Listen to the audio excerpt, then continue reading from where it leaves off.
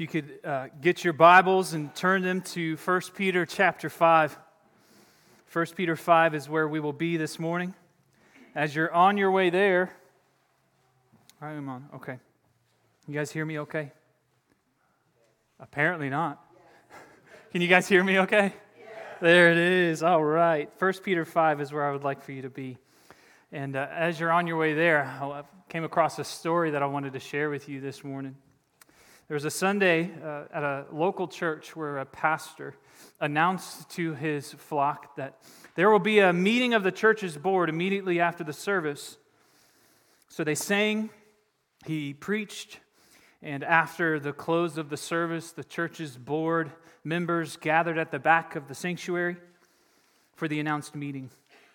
But there was a stranger in their midst, a visitor who had never attended their church before. And the pastor said to the stranger, "My friend, didn't you understand that this is a meeting of the board?" And the visitor said, "Yes, and after today's sermon, I suppose I'm just about as bored as anyone else who came to this meeting." Now, you might actually find yourself relating to that today. There's no board meeting, so don't show up in the back of the sanctuary. I will be offended. Just kidding. I will say that today might be a bit of a tough one for some of us. We are going to be dealing with what I might refer to as an in-house issue, something to talk about amongst us, what's happening in the life of our church family. Now, there's going to be ways for each of you to kind of bring this into your own life and into your own understanding and, Lord willing, into your theology of how you understand God and His Word and how you understand ecclesiology, the theology of the church. But some of you, this might just totally disinterest you, so I apologize for that, but I'm just going to preach God's Word about this because this week, today, we're starting just a real quick 2-week series called To Shepherd and Serve the Flock Like Jesus. Now, this is in response to some of the work that the membership, our leadership and our membership has been doing. Last November, our members had our membership meeting, and I proposed to the board a new mission, and the board affirmed it, and you guys agreed with it, that we have this new mission statement, which we just rolled out all last month. And so if you didn't get to see that or hear any of that, I would invite you to go online. They're all there. But along with that proposal came another proposal. This is actually what all of our members received. And on the very back, there was a little proposal, a mini proposal called To Shepherd and Serve, a proposal for plurality of spiritual leadership at Waynesboro FM Church. Now, that was just a miniaturized version, like a mini horse, in light of this really long, extended dissertation, basically, of a proposal for our church to consider. You guys received the shorter. The longer was what was available to you if you wanted it, but you guys unanimously approved the proposal. Guys, this is something that I've been talking about since 2021, this idea of having a plurality in our leadership, in our pastoral leadership, or what most commonly is might refer to as elders and deacons in Scripture. I've been talking about having this structure in the chemistry, in the understanding, in the theology, in the organic makeup of this local church. And so you all approved that proposal, and now I believe it is time that we begin implementing what the approved proposal proposed. So with that, I do want to start with a quick question. And this question is not one that requires a verbal response, but a mental one. So here's the question. When you think of church leadership, when you think of the person pastor, what images, what experiences, what personality types come to mind when you put the word pastor in front of your head? Don't say it out loud. Just think about it. Have that image there. Maybe your pastor and your ideal pastor in your head, he's got suit and tie, right? He's wearing suit and tie. He's straight up. He's dressed up to preach up, right? Another of you might have the whole easy kind of blue jeans, a button down, and some nice shoes. Others of you might picture a pastor who's got the trendiest haircut. He's wearing the latest trends from Hollister or American Eagle. You know those blue jeans that have the pre-ripped holes in them that are $100 a piece? That might be yours. Flip to his personality. Think about your ideal pastor's personality. He's probably charismatic and just visionary. Like he's always thinking about taking things to the next level. When you're around him, you're like, I'll follow. Right? There's that guy. Or maybe your ideal personality pastor is he's edgy. He like punches you every week. He's kind of like uncomfortable, funny, but he makes you pay attention. Or maybe your ideal pastor is the one who just preaches and talks about fire and brimstone all the time. You got to repent, turn back to Christ. Flip to his experiences now. What kind of experience does your ideal pastor need to have? Is it experience managing a large staff at a secular business? Is that what he needs to have? Does he have to have his own podcast show that has international reach? Well, maybe, most likely, he's at least got to have some seminary training. At best would be he needs to have a master's, an MDiv, another master's, and 2 doctorates. Now, I would say that some of you probably didn't hold all of those because some of those don't work well together. But at least most of you were like, yeah, I would say that. The only thing that I match in that list is the dress. Just saying. But we all have this diversity of views on how we picture our typical or ideal pastor. That's our church leader, right? But I would say that we could probably boil them all down into 2 pretty standard understandings of what we think about church leadership, about what we think about what pastors should be and what they should be doing. And they're just 2 easy titles for them. The first one is the pastor as CEO. The pastor as CEO, the chief executive officer. The pastor's primary purpose is to keep his organization, aka the church, running smoothly and growing steadily. He needs to apply sound business principles to his operation and will find success when he satisfies the desires of the shareholders, aka you, and he builds his potential customer base, aka the visitors, and they experience numerical growth in key metrics like attendance and offerings, bucks and butts. That's language among pastors. I don't subscribe to it, but pastors talk that way.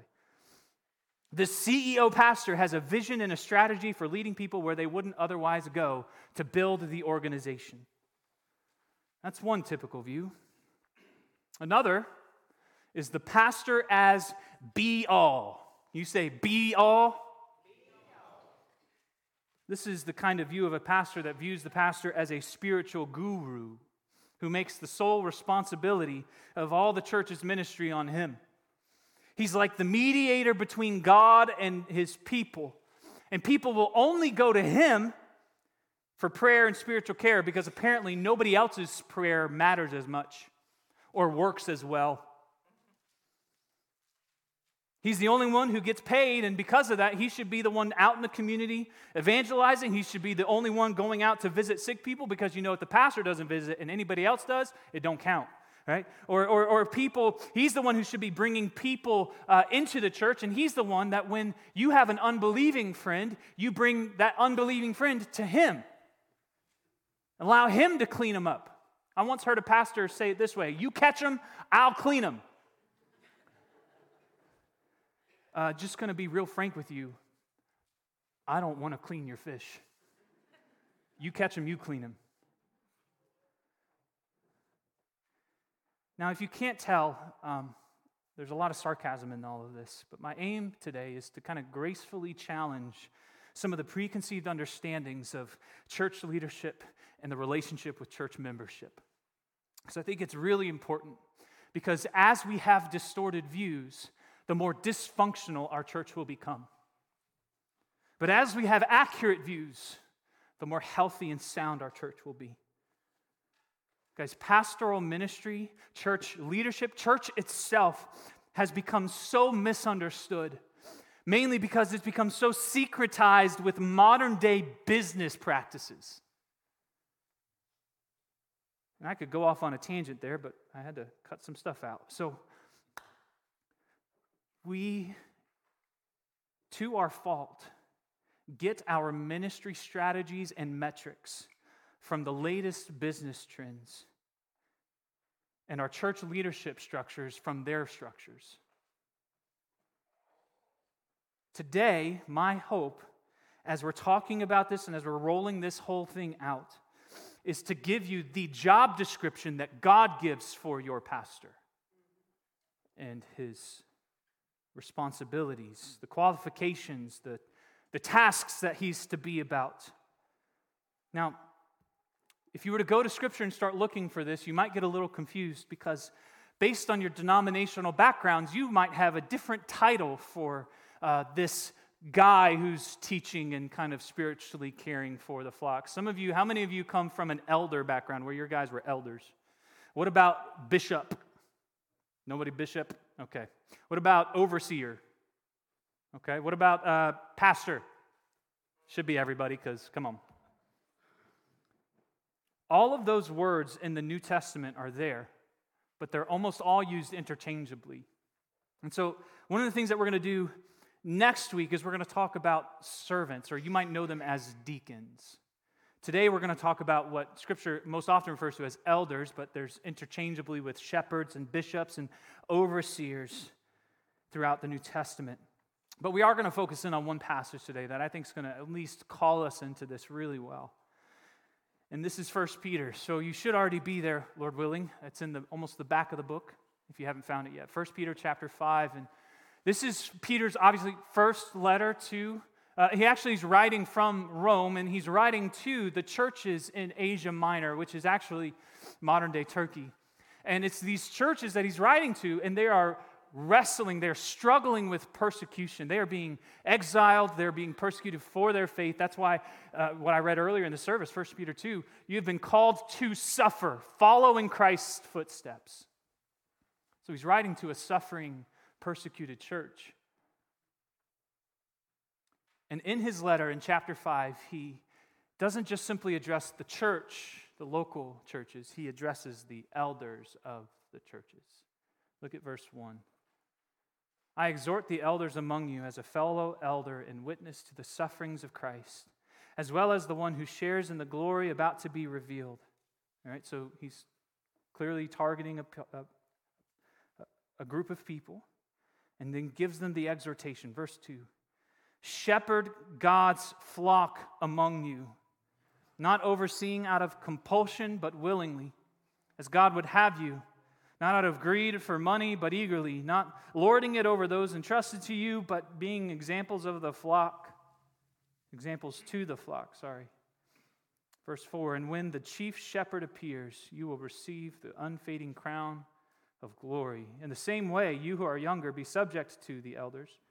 All of you clothe yourselves with humility toward one another, because God resists the proud, but gives grace to the humble. This is the word of the Lord. Thanks be to God. For these persecuted, suffering Christians, these churches spread out across Asia Minor, Peter has a word with their elders or their leaders, and he gives them one command: shepherd God's flock among you. So, what is an elder to do? Shepherd the flock. The command is to shepherd. If you were to take that Greek word and to punch it in across the New Testament, you'd see it several times in different contexts. For example, we see it in the book of Acts when Paul, the apostle, is giving instruction to the elders in the church at Ephesus, in the city of Ephesus. And this is what he says to them: be on guard, you elders, for yourselves and for all the flock which the Holy Spirit has appointed you as overseers, there's that one word, to shepherd the church of God, which he purchased with his own blood. So the biblical understanding of the role of a local church's leaders or their pastors, most commonly called elder in Scripture, is to view them as sheep herders or shepherds. Because the calling of the spiritual leadership in this church is inextricably tied to the biblical metaphor of a shepherd tending to his flock of sheep. I was reading an article, and the guy quoted Alexander Strauch, and he says, if we want to understand Christian elders and their work, we must understand the biblical imagery of shepherding. As keepers of sheep, New Testament elders are to protect, feed, lead, and care for the flock's many practical spiritual needs. This idea of shepherding the flock comes from Jesus himself, does it not? Look at verse 4. What does it say? What does it call Jesus? And when the chief shepherd, the head honcho shepherd, the chief shepherd appears. Not only that, but we see in John 10, Jesus himself calls himself the good shepherd. He cares for his sheep. His sheep know his what? Voice, and they follow him. There's another time in Jesus' ministry when he looks on the crowd and he has compassion on them because they were like sheep without a shepherd, and he starts to teach them. Not only this, but after the death and resurrection of Jesus, and in that Peter's denial, Jesus and Peter are having this moment of reconciliation after the resurrection. And Jesus comes to Peter, and Peter comes to Jesus, and Jesus says to him, Simon, son of John, do you love me more than these? Yes, Lord, he said to him, you know that I love you. Feed my what? Sheep. Simon, son of John, do you love me? Yes, Lord, you know that I love you. Shepherd my sheep. Simon, son of John, do you love me? Lord, you know everything. You know that I love you. Feed my sheep. Again and again, Jesus, in his infinite wisdom and understanding, passes along the shepherding care of his bride, his church, his flock to humanity, to people. The church is a flock that belongs to the chief shepherd, and their local pastor is the under shepherd to the chief shepherd. Now, it's at this point when pastors or preachers typically make the connection that you guys, the church is sheep, and the spiritual leadership, they're the shepherds. Typically, pastors love to start talking about the nature of sheep. They love to start talking about how stubborn and unruly sheep can be. They love to talk about how sheep bite, how really they just smell terrible sometimes, how often they fight with one another, how often they are so helpless, how often they wander off and get lost real easily. In fact, they also love to talk about how often, sometimes to deal with a sheep that's just so stubbornly getting lost time and time again, the shepherd will break the legs of the sheep and carry it for months to train the sheep to stay close to the shepherd. Pastors love to talk about that, but not this pastor, because you guys are great sheep. Not only that, I am very, very keenly aware of just how sheepish I am too. How stubborn and unruly and smelly I can be. But you see what this introduces, though? This introduces our understanding of our relationship together as a church. It introduces the church leadership structure, how it's made up of elders and overseers, and their task is simply to shepherd. In fact, when you think of the word pastor, do you think that actually is a Greek transliterated word? No, it's actually not even in the Bible. It is a Latin word. Pastor is Latin. That comes way after the canon of Scripture. It's Latin means shepherd. The Greek word here and its affiliates are poimen, which means shepherd. It literally just translates shepherd. So the title pastor just is from Roman history. Latin, biblical understanding is shepherd. And you know what I find in Scripture? I find that shepherds were most often running their own dynamic businesses on the side of their ministry, and they were running the local Starbucks affiliate down the street from the temple in Jerusalem, and they managed so many staff, and no, I'd actually never found any of that. What I found was that shepherds, they tended to their sheep. Their job was to tend to and care for a flock.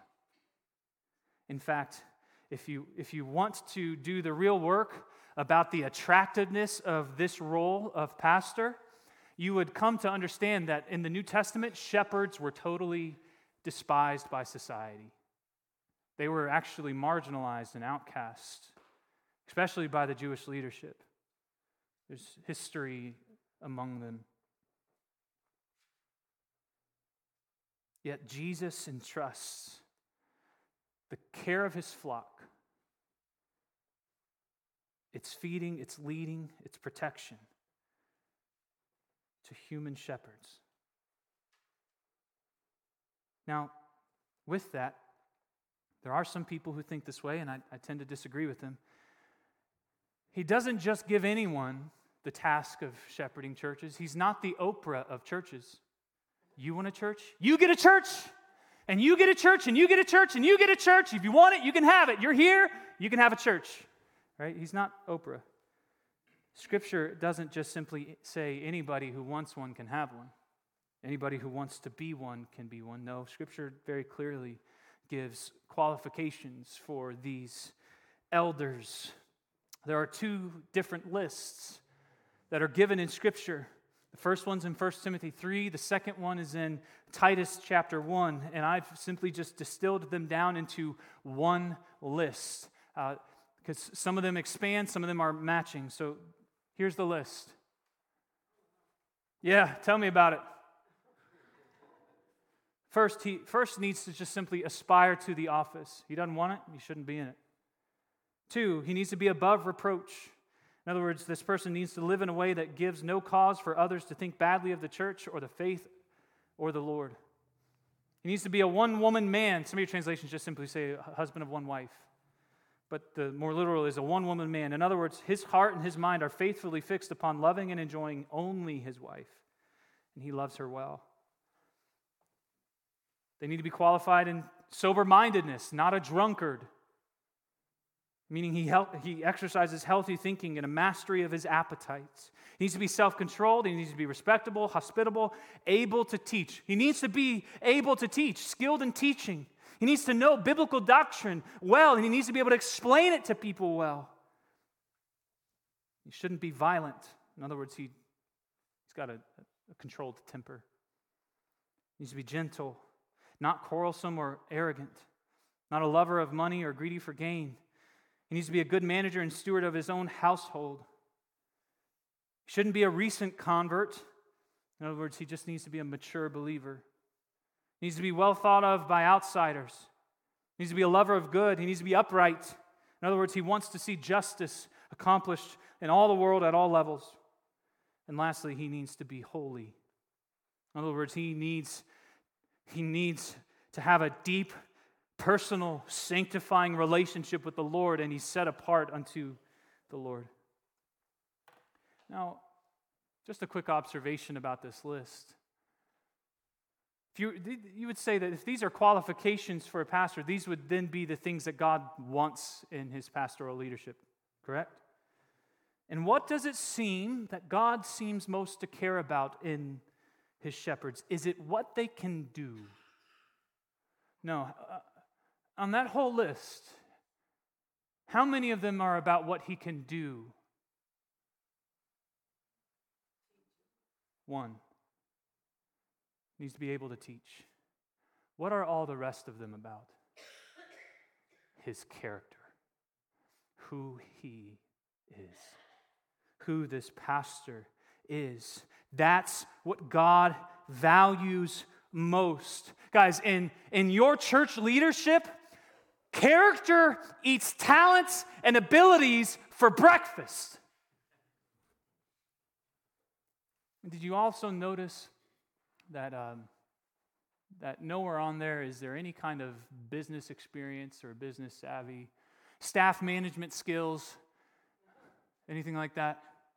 No, that's why our staff has to deal with me on a regular basis, because it's not biblically qualified. Like, I don't have to be that, okay? Luke and Debbie and Ethan.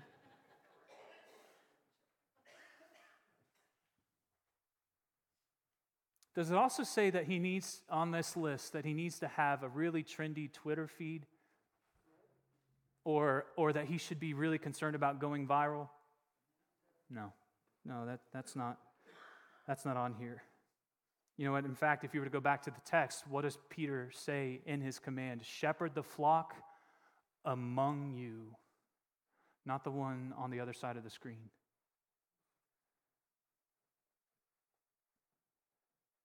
You see, what's on here is gentle. He's gentle, he's kind, he's not greedy. He's an excellent husband and father, and he's holy. You know, I was reading, there's a pastor named Robert Murray McShane, and he said this: the greatest need of my people is my own personal holiness. Think about it. If I'm more like Christ, won't you be better off? If I'm less like Scott Brudd and more like Jesus, that's better for you, ain't it?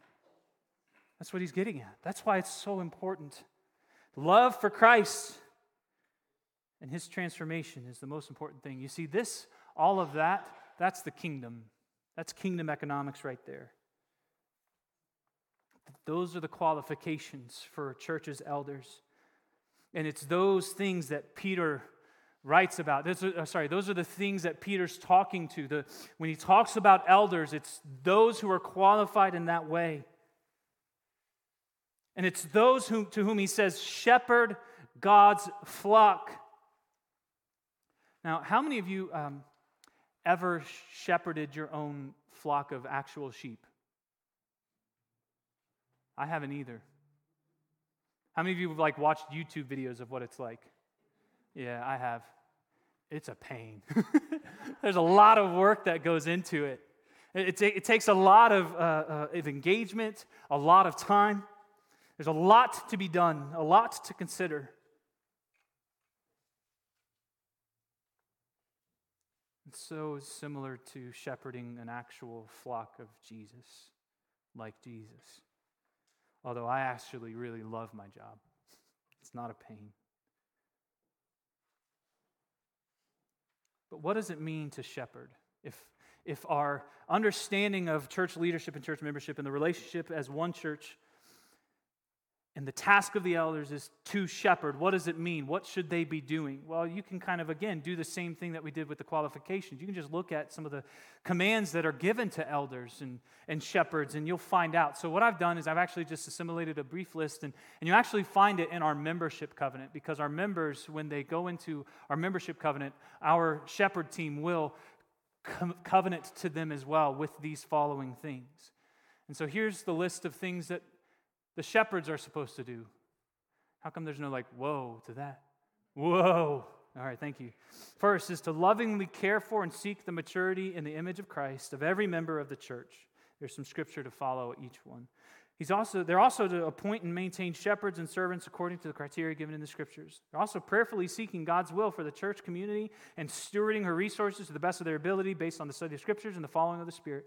They also need to provide preaching and teaching and counsel from the scriptures that span the whole counsel of God's word. They need to be equipping the membership of the church for engaging in the work of ministry and building of the body. They also need to be on guard against false teachers and false teachings. They also need to be graciously and lovingly exercising church discipline as it is necessary. And finally, they also need to be setting an example for the flock. Now, tucked into that list was a passage that I would put before you that kind of has really captured my heart for how I'm praying for our church family, what I'm believing my responsibility is, and what y'all's responsibility is, our responsibility as a local church really is. And it comes from Ephesians chapter 4, verses 11 through 13. You've probably heard it before. And Jesus himself gave some to be apostles, some prophets, evangelists, and shepherds and teachers. To what? To equip the saints for the work of ministry, to build up the body of Christ.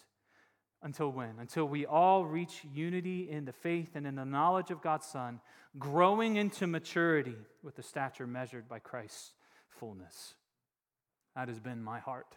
I am begging God that I would be able to equip you guys for the work of ministry that only God can do through you in your life and in your circles of influence.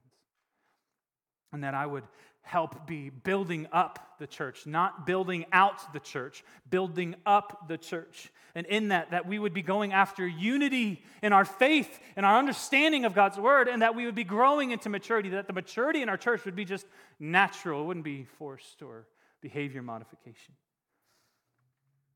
Now, in all of this, there's one final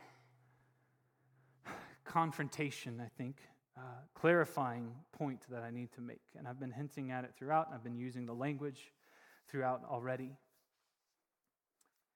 For those of you who are, in general, familiar with some of the history of the New Testament church and some of the scriptures about it, is it typical to see a local church in a city have only one shepherding elder? Or is it typical to see in Scripture a local church in the city have more than one shepherding elder? Which one?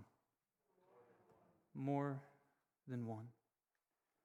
More than one. Guys, the typical practice in the early church was that many qualified and gifted elders served a local body, not just one. I mean, I actually see nowhere in Scripture specifically where it's warranted or commanded or advised that one man be the spiritual leader and authority over a local church. I don't see it anywhere, except for Jesus himself. He's the chief shepherd. But in every other case, there is no argument to make from Scripture for a single shepherd over a local church. There seems to be the case for plurality of elders or shepherds. I mean, I'm going to go back to the passage that we just read through. And he himself gave some to be apostles, some prophets, evangelists, pastors, and teachers. Did you realize that there's not just one there to be equipping the church? That's not just shepherds that the church needs. To be equipped, the church needs apostles and prophets and evangelists and teachers.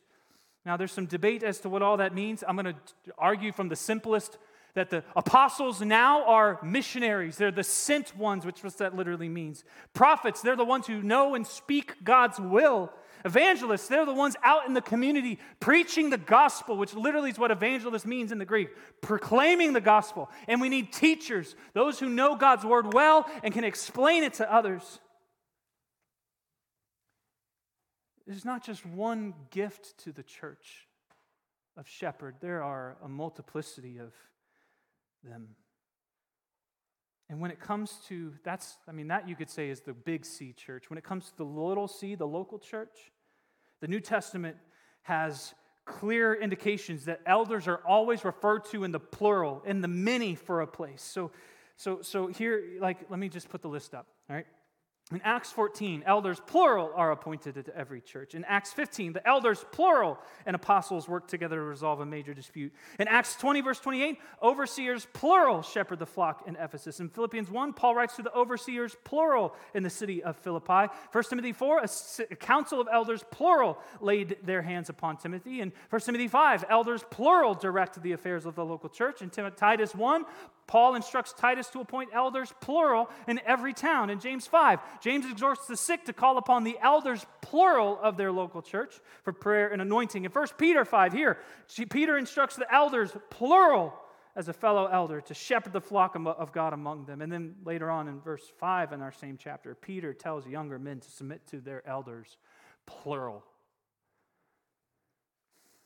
There is a group or a team of elders shepherding at every local church, not just one person. I was reading a sermon by John Wesley this week called The Ministerial Office, and about halfway through it, he just kind of seems to go off on this rant. And he starts complaining about the fact that even centuries ago, it became so common for one man to take the whole charge of a congregation. Hence, the same person acted as priest and prophet, as pastor and evangelist. And this gradually spread more and more throughout the whole Christian church. And he went on to argue that that wasn't the original design for the church. He said that actually that came about when Constantine institutionalized Christianity as the established religion. So while the responsibility of shepherding resides in a group, right? So I hope you can see that it's in the group, not just simply a man. Scripture does have times where it indicates that there may be among that group one who is laboring in specific responsibilities that are charged to shepherds. So, for example, in Paul's letter to Timothy, he encourages that those elders who rule well be considered worthy of double honor. Notice the plural there. Especially those who labor in preaching and teaching. In other words, all shepherds should be able to teach, all elders should be able to teach, but not all are actively serving in that role. There might be some who are doing the teaching and preaching. So because Scripture seems to just give both examples and commands for a plurality of elders and shepherds in a local church, it's been my conviction ever since I arrived 2.5 years ago that we should follow the examples, we should obey the commands, and we should do all the work necessary, no matter how hard it can be to write a 15-page paper. That's like the most annoying thing to do. That we need to do whatever it takes to follow Christ's design for his flock. As weren't we made to be interdependent with one another in the diversity of gifts among the members of Christ's body, not just reliant on one? Isn't every one of us as human beings limited? If you didn't know that, now you know. No one elder is going to be able to possess the full complement of gifts God intends to bless and build the church with. Right? Doesn't this idea contradict the idea of a singular genius guru pastor who's responsible for everything and replaces it with what the Bible calls an abundance of counselors who collaborate, who lead, who guide, and care for the church together? And won't this create like a community of care and support and accountability that guards the church and guards the calling and life and doctrine of the church's leaders? I think most beautifully, doesn't implementing a plurality of church leaders provide a model for the unity to which God calls the whole church? So therefore, brothers and sisters, we are going to apply this conviction today on a church structural level here locally. I believe I have a responsibility to Christ and his flock. That in order to shepherd the flock among me, as Peter exhorts, that I've got to do what Paul charged Titus and Timothy to do, and that's to appoint shepherds. So today I'm going to present to you a group of nominees to be considered for appointment to our Waynesboro FM Church's first ever shepherd team. They're going to be qualified, Lord willing, as you've seen. They're going to be tasked with those things which you've seen and heard. And to be clear, my role is not changing. I am not going anywhere. I'm going to actually be able to, by God's grace alone, serve even better in ways with this. In fact, I'm the one who has sought this out. I'm the one who has been not wanting to be so alone in the responsibility that's so precious. I'm the one who sought these individuals out and have asked them to join me in the great, precious task of shepherding the flock.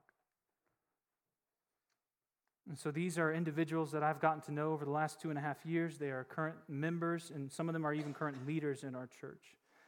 And I do believe over the last 2.5 years, I've gotten to know them enough to be able to say that they are qualified as Scripture has described.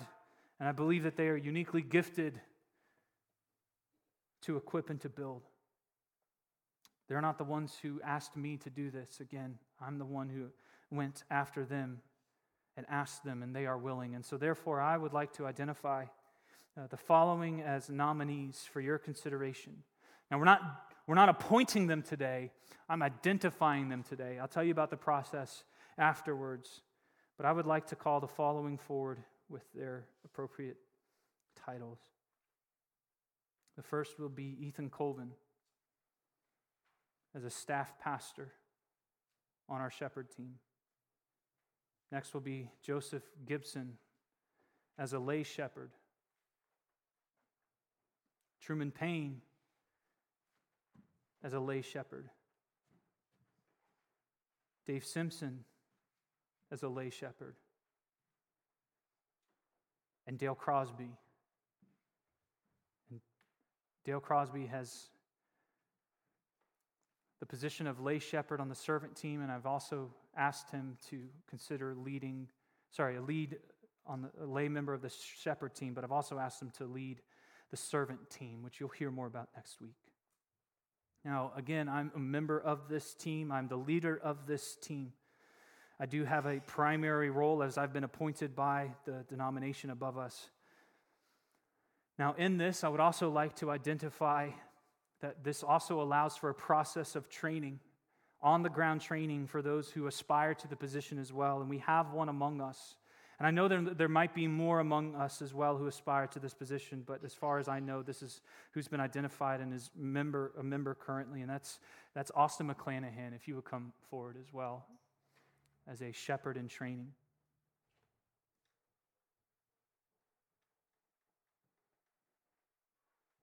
This has been the product of 2.5 years of prayer and consideration, and so I've got a few questions to ask these guys in order to clarify some things before you, and we practiced, or I gave you the responses, so if you want to, you should be able to.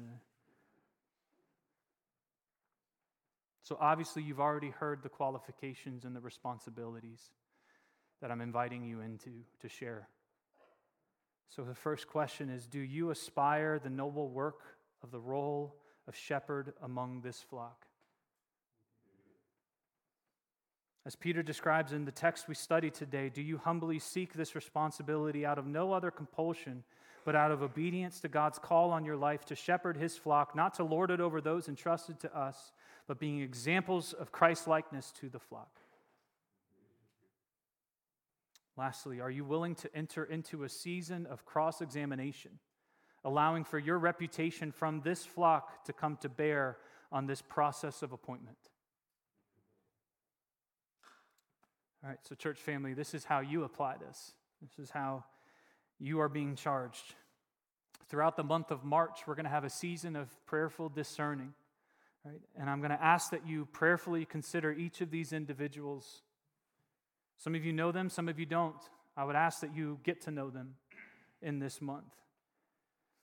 And I would also ask that if you have any biblical reasons for why any of these men ought to not be qualified for this, why they might be disqualified for this appointment process, whether it's unrepentant sinful habits, whether it's major doctrinal errors or some small doctrinal errors, or whether it's major brokenness that you, like if they've got murder in their background, like I need to know,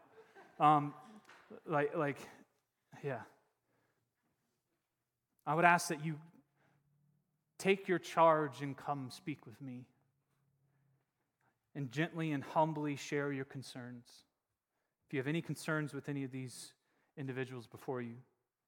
And at the end of this month, on March 26th, pending how this whole cross-examination period goes, we will be bringing this team, and we'll also be bringing the servant team up, which you'll hear about next week, before you, and we will be receiving them and affirming them and commissioning them as shepherds of this church as well. So with that, let's be aware of what we're doing as a church and just how incredibly valuable this can be for the care and spiritual growth of this church. So thank you, gentlemen. You can go find your seat, because while we're talking about all of this, I can't help but have in view just how incredibly precious you are. Not because I feel a certain way about you. I do. I love you guys. And I love that I get to be in this role. But the reason why you are so incredibly precious is because of what Paul said to the elders in Ephesus. He said, "Be on guard for yourselves and for all the flocks of the Holy Spirit, which he has appointed you as overseers, to shepherd the church of God, which he purchased with his own blood." You are the most valuable thing on this earth. The church is the most valuable, priceless thing in existence right now that walks this earth. And so that makes me so terrified because y'all are Jesus's and I've got to go before him and stand accountable. That's why I'm doing this. But I can't help but in having in view just how precious the flock of Jesus is, it seems appropriate that we partake in the sacrament that's designed to remind us of how precious the blood is that purchased you.